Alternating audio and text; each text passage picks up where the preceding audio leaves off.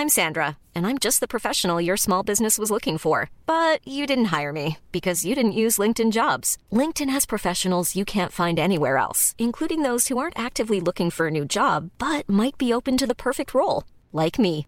In a given month, over 70% of LinkedIn users don't visit other leading job sites. So if you're not looking on LinkedIn, you'll miss out on great candidates like Sandra. Start hiring professionals like a professional. Post your free job on linkedin.com/people today. Quality sleep is essential. That's why the Sleep Number Smart Bed is designed for your ever-evolving sleep needs. Need a bed that's firmer or softer on either side? Helps you sleep at a comfortable temperature? Sleep Number Smart Beds let you individualize your comfort, so you sleep better together. J.D. Power ranks Sleep Number number 1 in customer satisfaction with mattresses purchased in-store. And now, save 50% on the Sleep Number Limited Edition Smart Bed for a limited time. For J.D. Power 2023 award information, visit jdpower.com/awards. Only at a Sleep Number store or sleepnumber.com.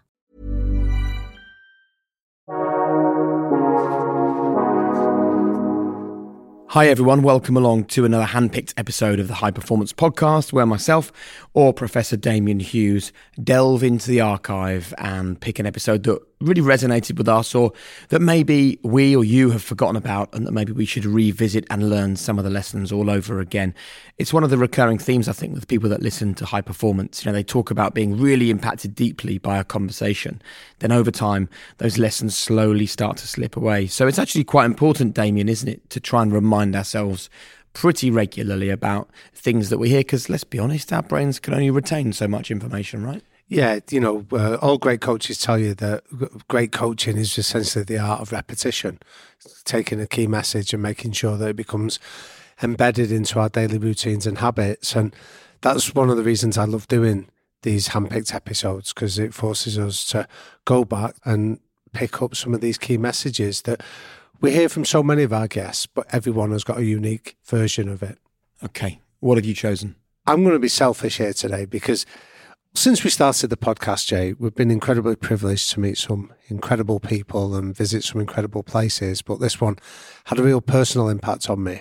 Well, my football team is Manchester United. So to have the then manager of my football team invite us to come into the training ground of my football team and open up and speak to us so candidly about high performance was just a real pinch me moment. So I wanted to go back and revisit our conversation we had with the brilliant Ole Gunnar Solskjær.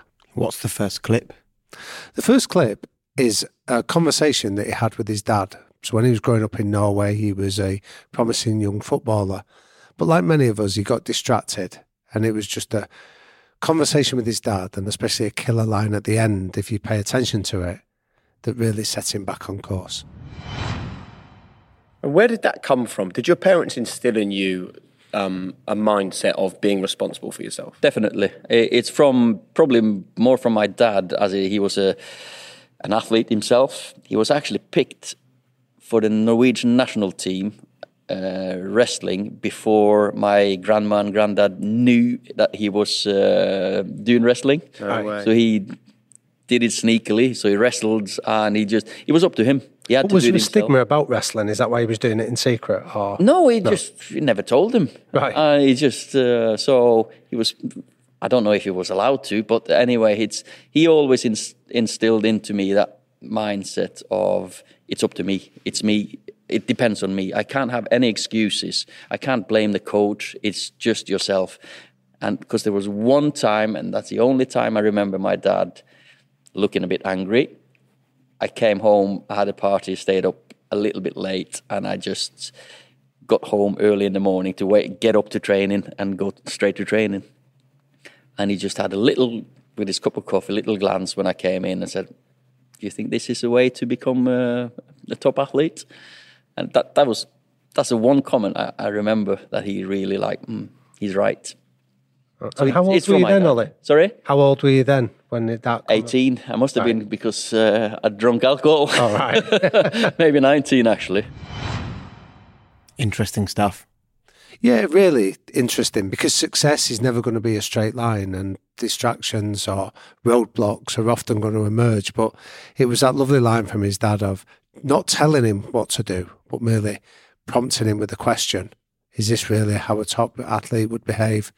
Forced him to come to his own conclusions and mend his own ways before he went too far off course. What else stood out?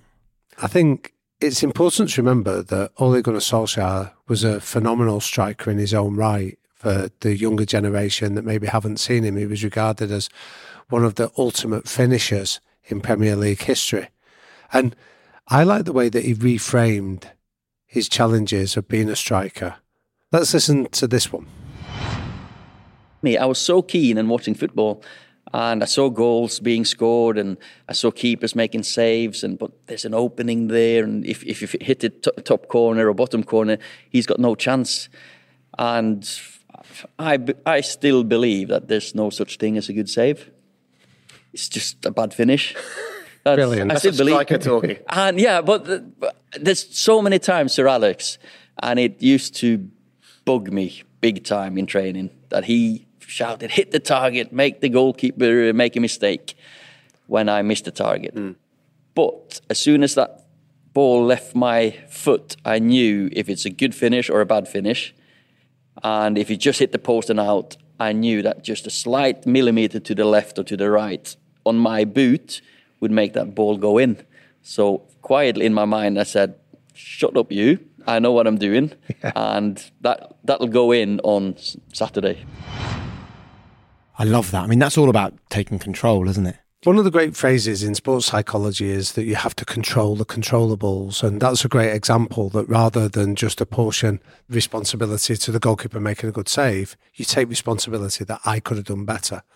Great coaches often talk about you have to be better than the worst referee. So that if the referee's having a bad day, you still have to control what you can do to make sure that you're not dependent on the referee. But I think that's the same in life in general, that when things go wrong, you have to be better than your worst day. How you behave when the roof falls in on you is a sign of your true character.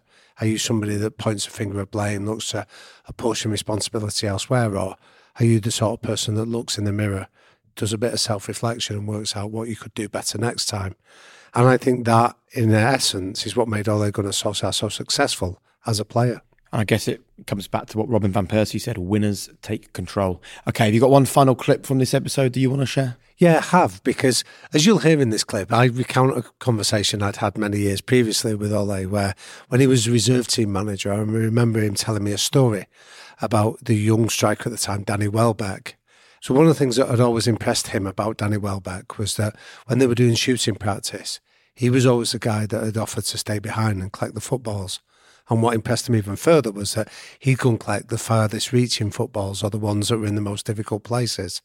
And when I asked Ole why, he said that told him something about Danny Welbeck's character. He was a team player, he was selfless, and he was willing to go the extra mile for others. And as you'll hear him talk about now to the current Manchester United captain, those small, intangible behaviours are often a clue as to the wider character of the player that you want. I remember you telling me a story years ago when you were the reserve team coach, and you spoke about Danny Welbeck, and one of the things that impressed you was that he would stay behind and help the coaches collect the balls in after shooting practice. And you'd spoken about that indicated that he was a team player. He was thoughtful of other people. So what would you say are the behavioural factors you look for in people that you want to bring into your culture? Well, of course, we are a club, we are a team, we have staff here that work every day together, and it's about respect. I think respect is a big word for me. I think loyalty is a big word, and so I expect them to not think about themselves too much like me before the team. It's always the team before I. The manager, or Sir Alex, always used to say there's no I in team, which is right. But then you've got individual qualities in there that you don't want to take away. But that human quality of being a team player, you have to have that. What did Bruno do? So, as someone that's come in, it's not easy, is it, to come in halfway through a season, or to come in even in the summer transfer window, to come into a squad that's already formed? What did he do where the players immediately thought, right, this guy is one of them? He's got the talent, of course. You can see the qualities there, and we've seen that for a long time. But then again, he steps up when it matters, and he does it when it matters. He's delivered crosses, he's delivered assists, he's scored goals, he's took penalties, he's done everything in a short space of time that you'd expect. And off the field? And off the field as well in training, and he demands of me, he demands of his teammates.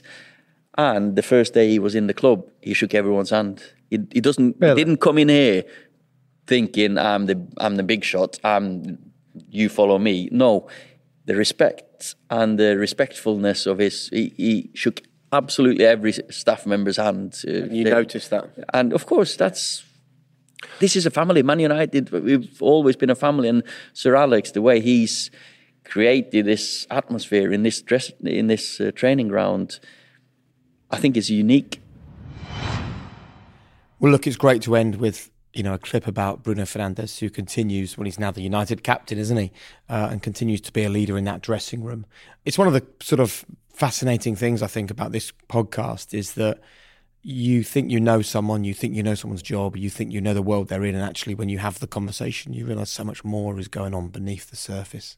Yeah, definitely. And I think when we go back to episodes like this, you realise that so much of high performance is about behaviour, not necessarily just dependent on talent. Of course, Ole Gunnar Solskjær was a great athlete, but it was the behaviour of taking responsibility, being willing to do the small extras, and to recognise that in other people and lift them up as well, that any of us can take and adopt in our own lives wherever we are and whatever we're doing.